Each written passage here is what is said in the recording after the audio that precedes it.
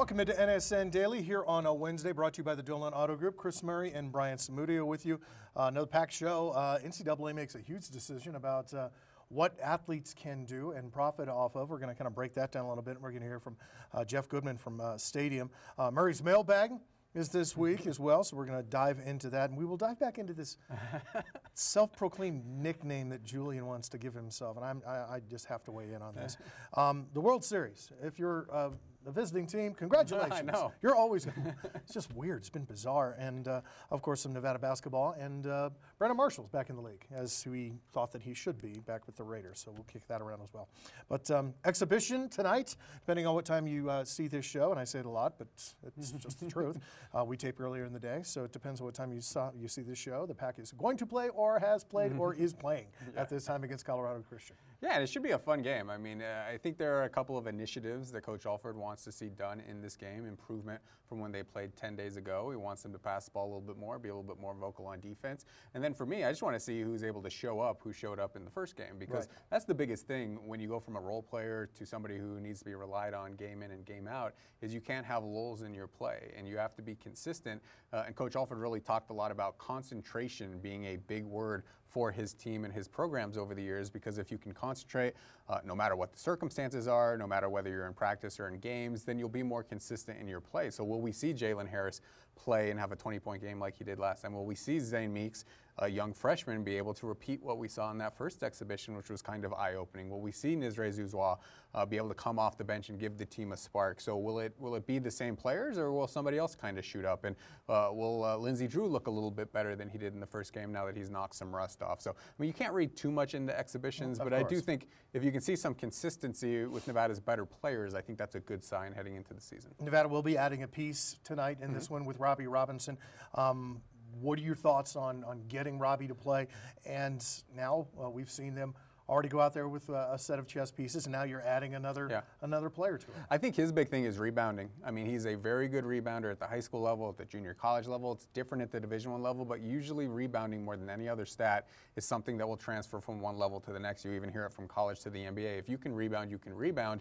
And I think Steve Alford is going to give minutes, especially in the front court, to players who will defend and rebound. Yes. And Robbie's kind of a more slight kid. He's like 6'8", so he's not this big, bulky defender. But if he can rebound, he's going to find his way onto the court this season. Same with Zane Meeks. Zane was struggling rebounding in practice, and then he goes out and he leads the team in the first exhibition with 14 rebounds. So that is going to earn him more minutes tonight. John Carlos Reyes, a bigger kid than those two. He's known for his rebounding. And then we have KJ Himes. So you're talking about four guys who are probably going to be fighting for somewhere around 80 minutes a game, because I think Nevada is going to rely on its backcourt pretty heavily. And whoever rebounds the best, if Robbie can come out and rebound, then I think he's going to get a chance to earn minutes. But that's what it's going to come down to on that front court. If you want to play, you got to defend and rebound, and that's what Steve Alford wants to build his team around. He's a capable three-point shooter. He's not as good of a three-point shooter as Zane Meeks, but he's kind of that stretch four who can rebound, who can shoot some threes, who can defend for you. So those are really his big three initiatives heading into this game. All right, let's check in with head coach Steve Alford talking about his team getting ready for their second exhibition affair. Our guys are hungry to play somebody else. They're tired of playing against each other, and I get that because it does become long. So I just want to see where we are. I want to be able to grade regardless of this opponent's better or worse. We don't really know that. It's more about us and the things that we didn't like in game one. Are we better in game two? So basically do in a 10-day window is there progression on how we value the ball, our execution on offense, which we knew we were behind on the 18th. So is our execution better on offense at making our reads that we need to read when somebody throws different defensive schemes against us, like how you guard pick and roll or how you guard off ball, how our guys react to that stuff. And then on the defensive side, we were pretty good for that time of year. I liked what we did defensively against a team that could drive us and do a lot of things. Now, can we build upon that and be better than what we were on the 18th? So I think that's probably what we're looking at. It's not any different than what we went into the first game with scouts and all that. It's really going to be about us.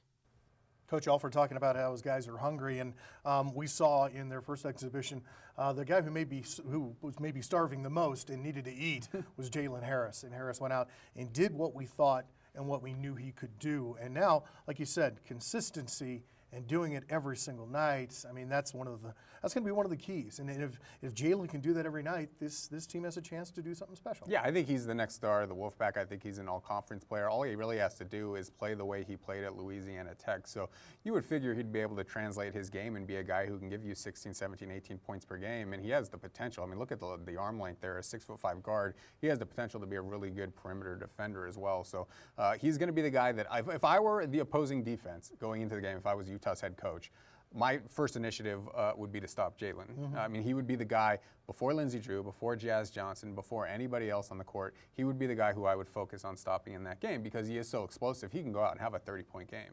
He can go out and get to the free throw line 12 times. He can go out and hit 5 3-pointers.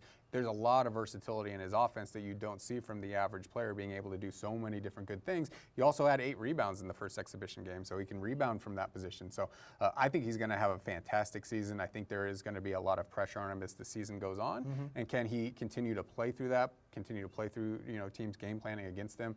I think he can. I'm super high on this kid. I think he would have played probably 30 minutes on last year's team, and we know how talented of a roster that was. We don't get a 3 keys and a prediction on an exhibition game out of Chris Murray, but I think this is one of those games that Nevada's going to continue to do what we see in exhibition games. Let's work on themselves. I mean, you could hear in Coach Alford, his press conference this week, he's saying, hey, we don't worry about our opponent, we worry about ourselves. And here's Coach Alford talking about that transfer guard, Jalen Harris, the junior who came to Nevada from Louisiana Tech. I think he's huge because he's very versatile. He can play, we don't do a lot of numbering, but if you do number, he can play the 1, the 2, and the 3 for us. So he's somebody, he's got big-time basketball IQ, extremely athletic. He would be the first to tell you offensively. I don't know if he really got in the groove in game 1, but he ends up with 21, 22 points, and that's how talented he is. I think he's a big talent for us, and he could be a lockdown defender as well. So, which is always good because I think defense starts with how the ball hits your defense, and that's always guard play. So if our guard play defense can do a good job, I think it's going to help our bigs who have a lot of inexperience. Most of our inexperience is in the front court, so we've got to make sure we're really solid at the front court of the defense, and Jalen can do that. He can guard multiple positions, not just offensively play multiple positions. Chris, the buzz about this team is still very, very high here in Northern Nevada. I have folks come up to me literally in the grocery store and go, I hear about this guy, Jalen Harris. I haven't seen him play yet. And I actually revert to you, and I say, you know what? I think Chris makes a great point by saying he's a lot like a Caleb Barton. He's an athletic guy who can get to the free throw line. He can shoot the 3. He can play defense. He's maybe a hybrid of Cody and Caleb. Is that accurate? No, I think it is accurate. I think he can do a ton of good things, and I think he has proven himself at this level. I mean, he's a good Division I player. Can he be a Mountain West Player of the Year kind of player? Can he lead a team to 20, 23 wins? Can he lead a team to a Mountain West championship? That's going to kind of be put on his shoulders this season. But, I think he's a potential pro. I mean, Steve Alford coached Zach LaVine at UCLA. Zach was a one-and-done who was a slam dunk contest champion. Yeah. He's a max player in the NBA. And when he first got the job, that's who the comparison was to. So that shows you exactly what kind of a ceiling this player has. I think he's going to be a pro. Can he be an NBA player, I think is the next question. So, I think he's a tremendous player. If he can stay healthy, he's going to be productive, and he's going to be a huge piece to what this team is trying to do this season. He's going to have the most shots on the team as well. He's going to take, 15 shots per game. They're going to run their offense through him a large part. So it's a doubleheader at Lawler Event Center this afternoon. 4 p.m. is when the doors will open for the women's exhibition game. Women will play at 5:30 against William Jessup. Now, if you get there before 5:30, admission's free. And they're not going to be counting heads or counting noses after 5:30, but after 5:30, it's $10 to get in. So get there early and go watch the women's game. Women with Amanda Levins and turning this program around and trying to get that team to the NCAA tournament. But then it'll be Colorado Christian against Nevada at 7:30 p.m. We'll have full coverage tonight on our sister station. That's News 4, and of course all over our website as well. Should be fun tonight. Yeah, it should be a really good game, and only 6 days away from the season opener. I mean, it's come so quickly, and it's a huge test against Utah right off the bat. Start with 4 straight home games, so a chance to get under their feet, play in front of their home crowd. But, before you know it, it'll probably be March. So we'll see exactly how this team kind of, pulls through the season. But, like you, I mean, the anticipation is huge just because it's the unknown. Yeah. It's what will you see with Steve Alford? How will it be different from Eric Musselman? All of these names that people have heard but don't really know about. Right. How will they fare now that the spotlight is completely on them? Coming up next here on NSN Daily, it has been a crazy World Series, and the drama continues going into Game 7. What's going to happen next? Well, we're going to ask, we'll make Chris do a prediction. We'll do that. That's next.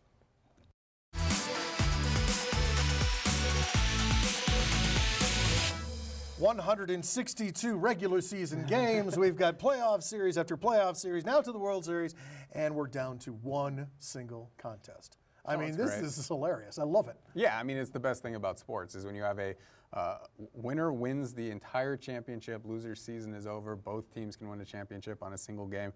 Everything is thrown out there. I would not be shocked if you saw Steven Strasburg have to come out and get an out. Right. You know, they really did extend him yesterday. Yeah. But when there's a world championship on the line, you do whatever you have to do to get to that finish line to get that victory. Has it blown you away just how, now I don't want to say inept, but how home teams just cannot play at home right now? I mean, this is crazy. 0-6 is unbelievable. I can't. Yeah, I don't know the stats on that, but I can't imagine this has ever happened before. It's kind of weird. I mean, you fight all season to get that home field advantage, and then when it comes down to it in the World Series, none of it matters. Yeah. So it's been crazy. But basically, when Max Scherzer or Steven Strasburg has started a game in the playoffs, the Nationals have been unbeatable. I mean, they've not lost a game when one of those two is pitched. And I think they've only won 2 games when they didn't pitch. So having Max Scherzer on the mound for this game is huge for the Nationals. Zach Greinke is getting paid more than $30 million a year for the Astros for a moment like this. So the pitching matchup should be really fun. It'll be really fun to see who comes out on top. And the drama has absolutely just been cranked up. I mean, especially after this play, then Rendon goes deep, and suddenly Scherzer gets to sit down, and he had been warming up. Yeah. And now you get Scherzer throwing tonight, and it depends, to me, on what Zach Greinke shows up. Then, of course, Dave Martinez gets chucked, and I'm watching this game and going, man, I can't believe what we're going to see. And we get one more of them. Yeah. But I think to me, it's Greinke. To me, it's what Zach Greinke shows up. Yeah, I mean, he's been good in some playoff starts. He's been bad in other playoff starts. He hasn't been quite as good in the postseason as he has been in the regular season. And you have Scherzer, who had to miss a start just a couple of days ago because of a neck injury. So how healthy is he going to be? He's the ultimate competitor. He's going to do whatever he can to get on the field. But if he's not at 100%, if he's compromised as a pitcher, how much does that hurt the Nationals? So I think there are question marks about both of these pitchers, but both of them are capable of going out there and giving you 7 shutout innings. We've seen it in the past. So it should be a really fun game. I mean, the Astros, to me, still have the better lineup, but the way Juan Soto and Anthony Rendon are hitting right now, you can't get through those two without giving up some sort of damage. So they've really put the team on the back from the offensive perspective. I just hope it's a close game. We haven't had a ton of close games. The first game was a one-run game, and we haven't had any other close games since then, although yesterday's was pretty close going into the latter innings. So, you know, I'm kind of pulling for the Nationals. It would be fun to see a team that has not won in its franchise's history be able to go out and win a world championship. The Astros obviously won a couple of years ago, but both of these teams are very deserving. They've played tremendous baseball, you know, throughout the whole regular season, but also in the playoffs. So these are the moments that you live for as a player, and there's going to be a hero that comes out of this game who's remembered forever in the city.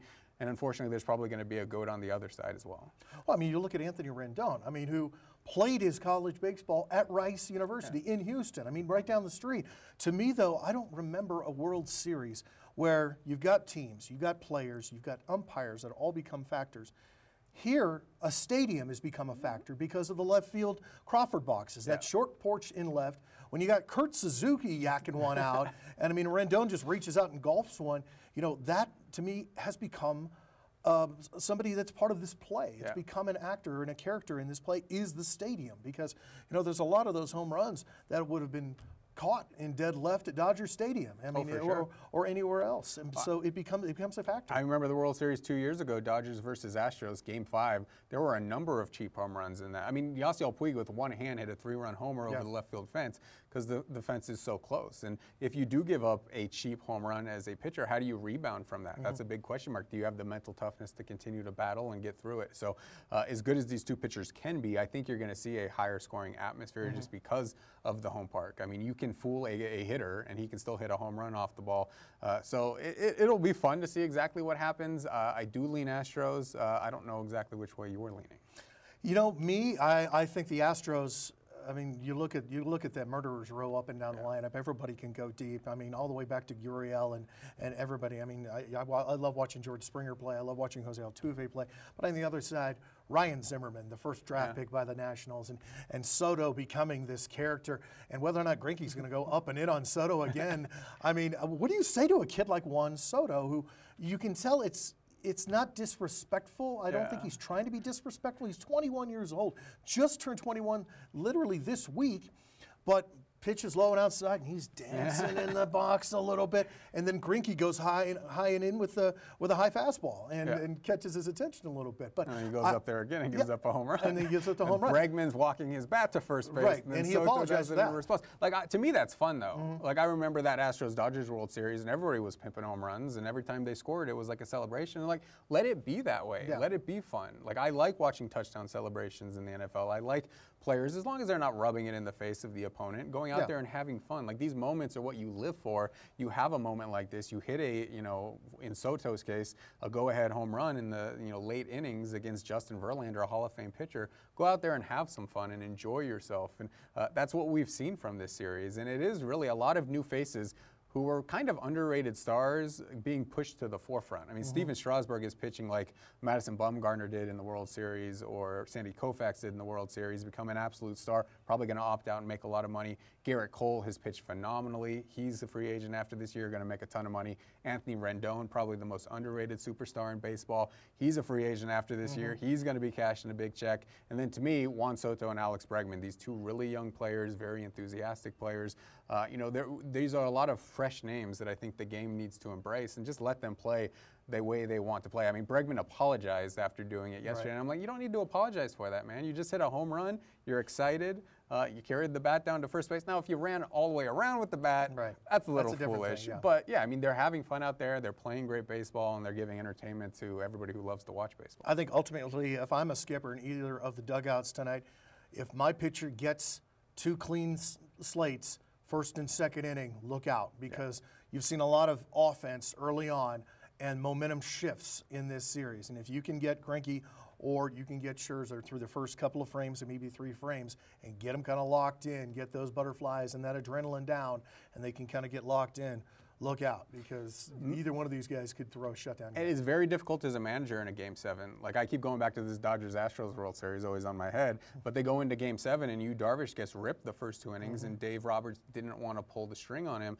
didn't want to go out and get Clayton Kershaw or get somebody in, and before you know it, the Dodgers are down 5-0, 2 innings in, and the game is more or less over. You have to manage Game 7 very differently. Yeah. Zach Greinke is a star, but if he goes out there and he's in trouble in the first inning, sometimes you got to go and get him and give it to the bullpen and just figure out a way to get to the end. Like, there's no loyalty in this one. You need to just get out. So it'll be interesting, like you said, if they get off to a good start. With these bullpens both being pretty average, yeah, maybe you do ride that starter.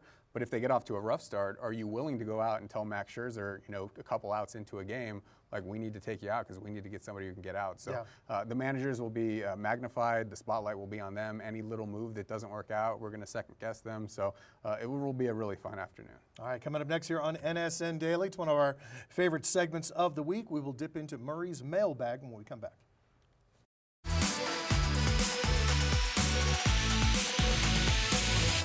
It is mailbag time, brought to you by Laub, and every Sunday, Chris very generously goes to Twitter at MurrayNSN and opens up the mailbag, and it takes short questions, and then he locks himself into a room with a computer and the Buffalo Bills chair, and it's like 6 or 8 hours of focusing on this. How long did it take you this week? I think 6 or 7. Some very angry Wolfpack football fans out there too. Yeah. This is maybe the most set of negative questions I've ever answered, but somewhat understandable given how the last month has gone. I did scroll through your Twitter feed, so I was stalking you on Twitter a little bit, and some of them weren't even questions. No, they were just statements. Venting. That's all right. You can vent. All right, cool. Let's start up with Frank at Mugtang. Is it time for Nevada to consider dropping to the FCS or dropping football altogether? Frank. So that shows you how upset fans were after that. We aren't investing in our program like other Mountain West schools. We're going to fall further behind. Burn the stadium down, turn it into a parking lot. They are 4-4. They're 4-4. Yeah. I mean, they've made a bowl 11 of the last 14 seasons. Okay. That's pretty good. Yeah. But this is what has happened when Coach Alt has stepped away. They've struggled to hit that standard, and then people get a little bit upset. Like, I completely am cool with fans being upset, but you don't go down to the FCS, you don't drop the sport. I mean, No. they won 8 games last year. They've been actually one of the better teams in the Mountain West. You look at just the win-loss record since they joined the Mountain West in 2012.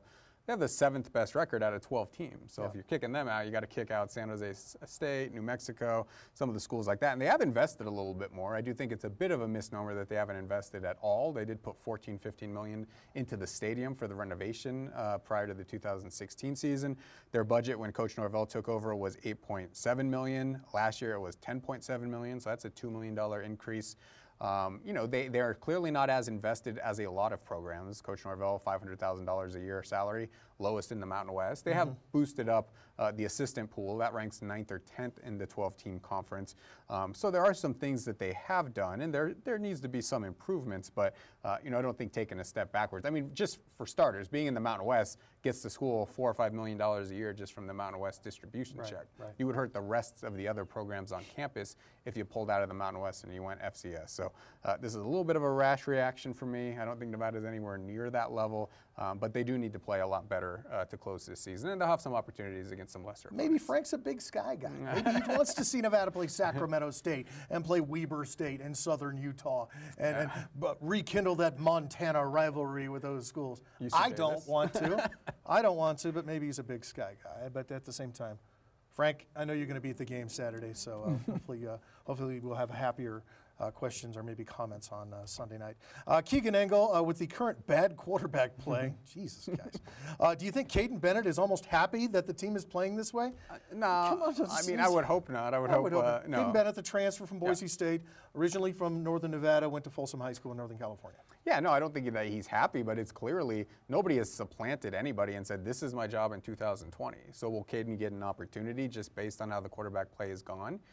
Yes. I mean, you're talking about a group of guys who have thrown 12 interceptions to accounting for 6 touchdown passes. So it has been a struggle at the quarterback position, which is a little bit surprising because Coach Norvell said before the season started, this is the most talented quarterback room that he's had at Nevada. So the struggles at that position, while tied to the offensive line for me, has opened the possibility that somebody else could be jumping into the mix next year.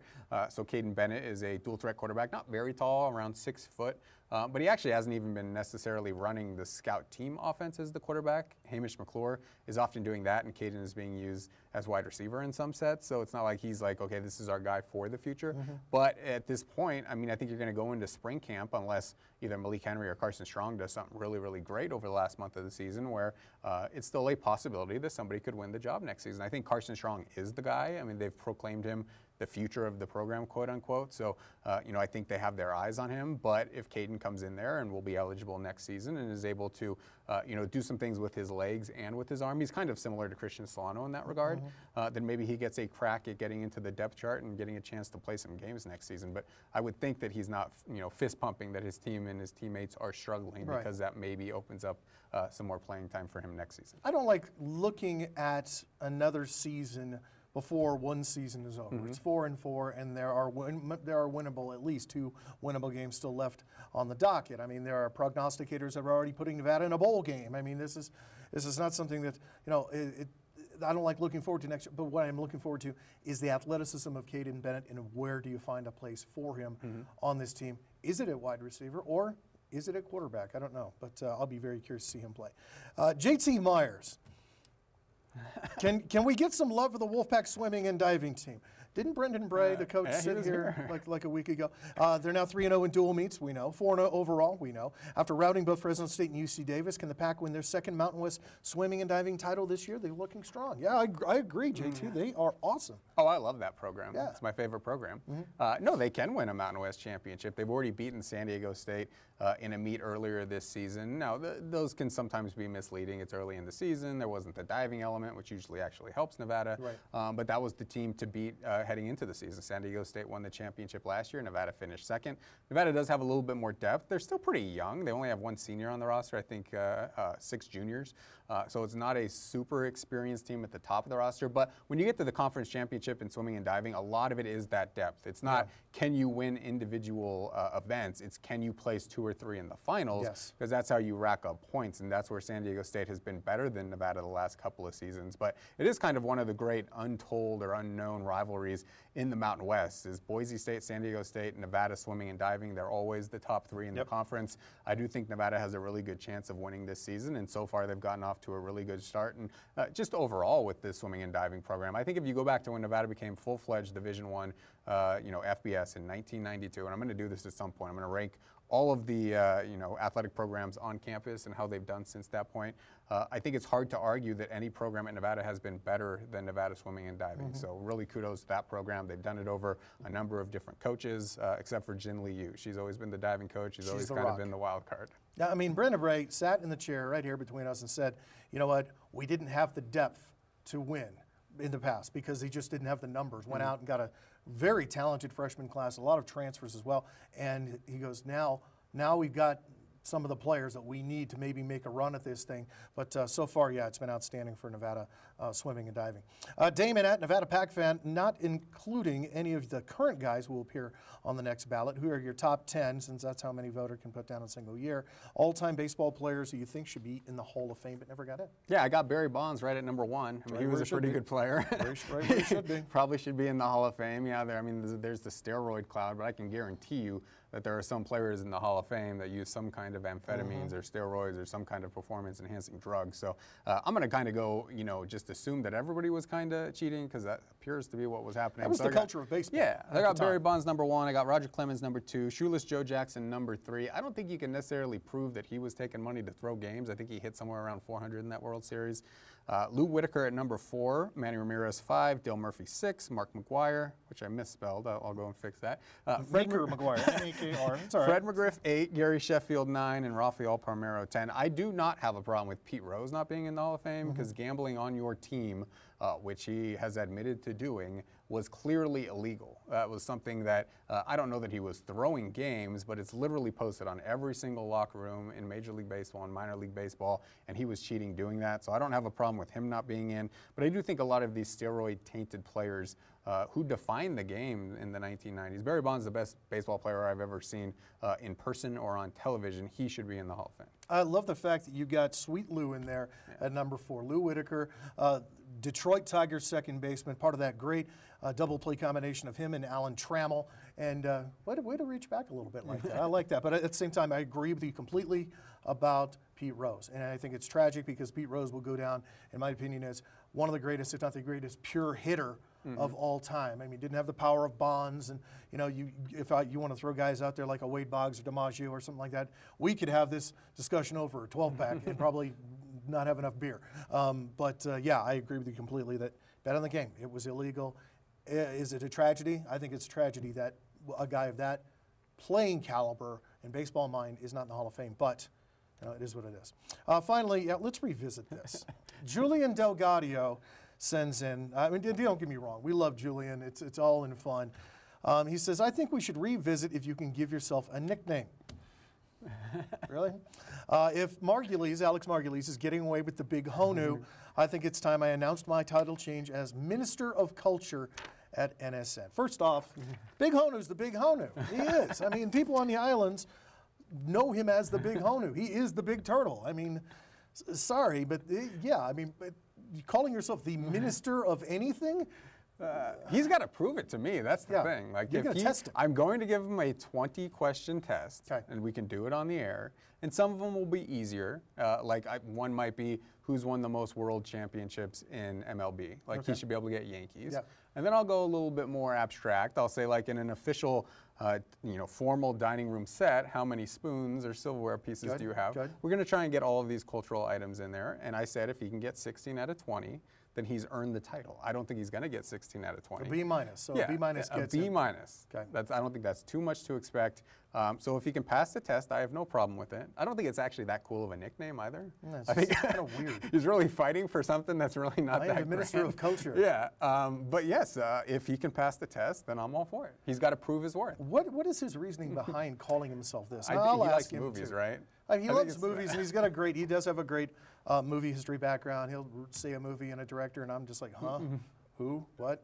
But granted, I was a guy who grew up watching Bill and Ted's and stuff like that. But outside of that, I agree with you. There needs to be a couple of sports questions in there. Yeah. That if you have this job, this is the thing. I think he's going to should struggle know. with the sports questions.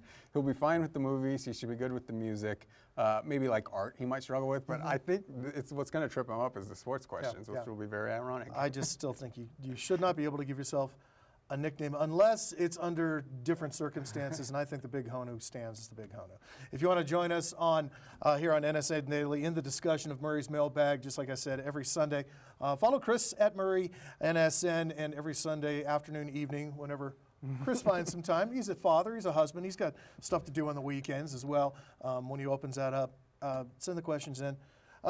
Maybe less salt next week in some of the questions. So I'm hoping after a Nevada win over New Mexico and a couple of maybe a couple of good exhibitions tonight, maybe the questions will be a little, I don't want to say softer, but maybe more positive. A little fluffy. More upbeat. Maybe fluffy. I don't know. These were some salty dark Care Bears. dark ages after it was, that it was pretty dark in some of that. Coming up next here on NSN Daily, he's a good friend of the program. He is back in the silver and black. Former Nevada linebacker Brandon Marshall is back in the NFL. We'll kick that around next.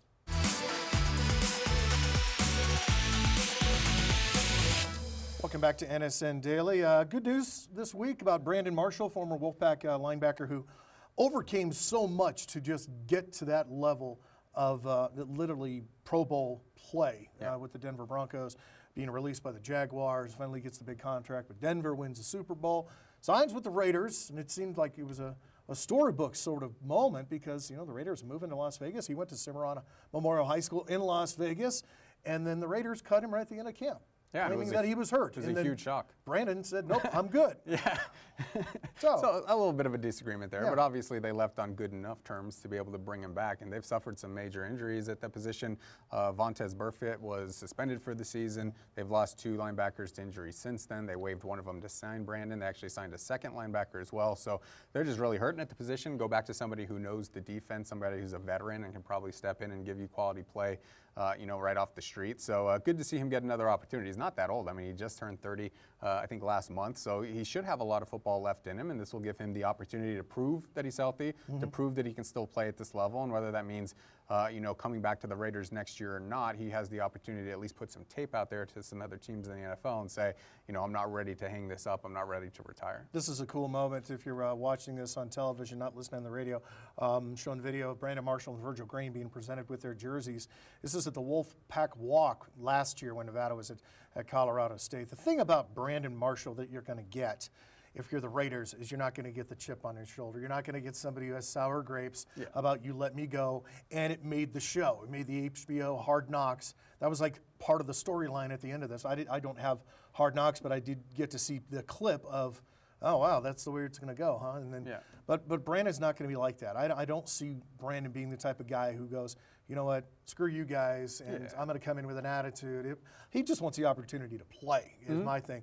And you know what, I can't express how much I think he wants to play in Vegas. He's going to want to play in the NFL in his hometown. Yeah, I think that would mean a tremendous amount to, to be able to play in your hometown as an NFL player for the college. The college at UNLV did not want him to be able to come down here, like he said, become a man, and then be able to have an NFL career and then come back to Vegas, I think would be huge. And there's a lot to play for still this year. I mean, the Raiders are still in the thick of the AFC West race. I mean, you look at the Chargers have really struggled this season. The Broncos have really struggled this season, and the Chiefs, while the best team in the division, has a major injury to Patrick Mahomes. Yeah. So the Raiders have gotten off to a solid enough start this season.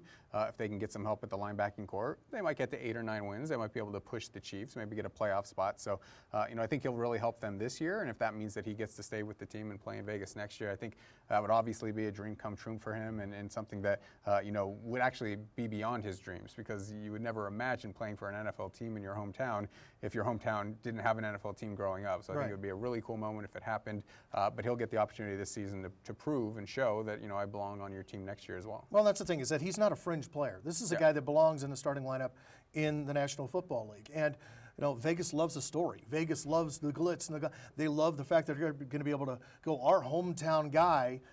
He played at Nevada, but he's playing here in front of people that grew up down the street from him and his foundation, and he supports kids in Las Vegas. So I think it's a great story for Brandon, and it really couldn't happen to a nicer guy. The Raiders this weekend taking on the Detroit Lions, and you can catch that game. It's a 1 o'clock kick on our sister station, Fox 11. But yeah, we wish all the best, of course, to Brandon Marshall.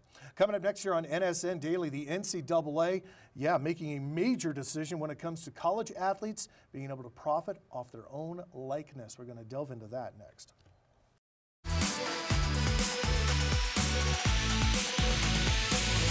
Well, it is finally out there. The NCAA, the top decision makers there, have started to clear the way for athletes to modify the rule that athletes will now be able to profit off of their likeness themselves, meaning sell autographs, I mean, sign jerseys. I mean, what are your thoughts on this? I mean, for me, I'm really just trying to wrap my head around this and how this can't create bad things. It's going to be tough. I mean, and I'm not 100% sold the NCAA is full bore on this as well. I mean, you read the release and it's like, yeah, we want to talk about it, but they don't really have a plan in place. So yeah, how are you going to, kind of balance allowing players to sell their name and likeness so they could do commercials, they could host, camps that kids go to, they could sell autographs, they can do all of those kinds of things while also trying to steer clear of recruits basically being bought by schools. I mean, you could have a car dealership at Alabama saying, Brandon Cajo, if you want to come out here, we'll give you $1 million,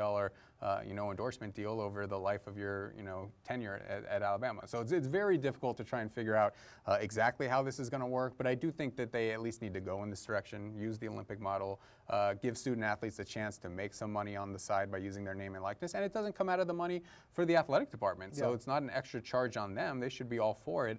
It's just, it's going to be hard to legislate and to be able to make sure that nothing is bad going on behind the scenes, but we're probably pretty naive to think that nothing bad is going on behind the scenes as is right now. So we'll see how it all shakes out and whether this happens in the next couple of years. But the funny thing to me is, on Twitter, everyone just wants to see the video game come back. The NCAA football that everybody loved, and they had to, basically, cancel it just because they were using name and likeness without giving money to the student athletes. So there might be some benefits to the gamers out there as well if this all goes through. Now, they want these rules implemented by January of 2021. One, I don't know if they can get it done that quickly, but two, I still just see a Pandora's box. I see going down the rabbit hole here, and I don't want to be all doom and gloom and everything, but when you have certain universities in this country that have booster groups that donate $25 million a year just to the football program, that's not money coming from the university. That's private citizens, me and you, saying, I'm going to write a check to X university or the University of X, and I'm going to help them raise that type of money. Is it legal? Yeah, it's legal. It's not illegal to do it. But now I'm afraid that this opens the door to other things that, like you said, hey, so-and-so from whatever high school, we're gonna build you a house. Because you endorsed us, we're gonna give your family or whatever money for a house. Not that stuff isn't probably happening right now behind closed doors. But now it could happen in broad daylight. Yeah, and it'll be interesting to see exactly how that sorts out, because California has pushed the issue. And they've actually they released another statement, California, yesterday, that the NCAA is not going far enough, and we're actually going to go even further than that. So does the NCAA have to change its legislation to meet what California is saying to make it fair for all of the states? So it's very tricky, but there's just so much money in college athletics right now that I do think some of the money should go to the student athletes. They're putting in a ton of hours. They don't have time to go and get a second job because their first job is whatever sport they play, and their second job is making sure they do everything well in the classroom and are eligible. So yeah, it is going to open a Pandora's box. Are there going to be some things and some rules that are taken advantage of? Yes. But I do think in the long run, it could actually benefit a school like Nevada, because you could go to a bigger program, and if you're a third stringer there, you're not going to be getting any marketing opportunities. But if you go to Nevada and you're a star, and you turn into a guy who the community knows and loves, then maybe you do get some opportunities to do commercials or sell your autograph or do camps. So you might be able to, as Nevada, be able to sell a recruit. Don't go to this Power 5 school where you're not going to be able to play a lot right off the start and not be able to create a name likeness that could actually build you value over the years. Come to us, we'll try and play you immediately. You can get that name and likeness up, and then you'll probably be able to profit off it down the long road. We got some insight from Stadium, our partners in Chicago, and Jeff Goodman, their basketball insider, on the latest development here with the NCAA. Fairly big news with the NCAA Board of Directors now allowing student athletes to benefit from their name, image, and likeness. This is obviously a step in the right direction. But the big question is, how is the NCAA going to implement this? They're asking all the divisions, Division 1, 2, and 3, to come up with their set of rules and recommendations that will go in place no later than January 2021. But this is not like players are now going to be allowed to be paid. There are going to be rules. There are going to be restrictions. And the big question, as one coach just texted me, they don't trust the NCAA to get this thing right. That's the big question. How do they implement this? What do they do? And what comes next? Because obviously their track record has not been great recently, or even dating back for a while, in terms of changing rules for the betterment of the game. So again, a step in the right direction, but we'll still see how this thing plays out. Jeff Goodman with Stadium in Chicago, coming to us from his house in Boston. But yeah, to me, when coaches, and of course he's not going to name a source, but when a coach goes, I don't trust the NCAA to get this right, that spooks me a little bit. It's not a good thing when the members don't believe the organization is competent enough to lay out the rules that can be followed and enforced. Yeah. And that's always been the issue with the NCAA. It's just nobody has confidence that they're going to A, do the right thing, and B, can follow through and make sure everybody's playing by the same rules. So that is a major concern. And if your members don't believe in you, that is a difficult bridge that they're going to have to cross when they do kind of, dot the I's and cross the T's on whatever they end up putting in place as far as name and likeness goes. We will see what happens between now and January of 2021. We'll be right back here with our final thoughts here on NSN Daily right after this.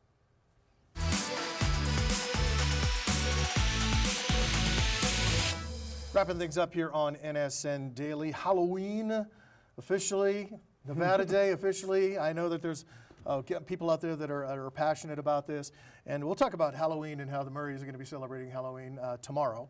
But when it comes to Nevada Day and it comes to the UNLV game, there's Sean Carey is one of our viewers, and he came on dressed as Brian Polian last year and carved us a pumpkin. That was great and all that. Haven't seen it this year, Sean. That's good. No, he was great. And he's a passionate guy about the Nevada UNLV game should be played on Nevada Day weekend. What are your thoughts? What do you like? It makes perfect sense. I mean, I think just having a specific date that you play the game every single year makes a lot of sense.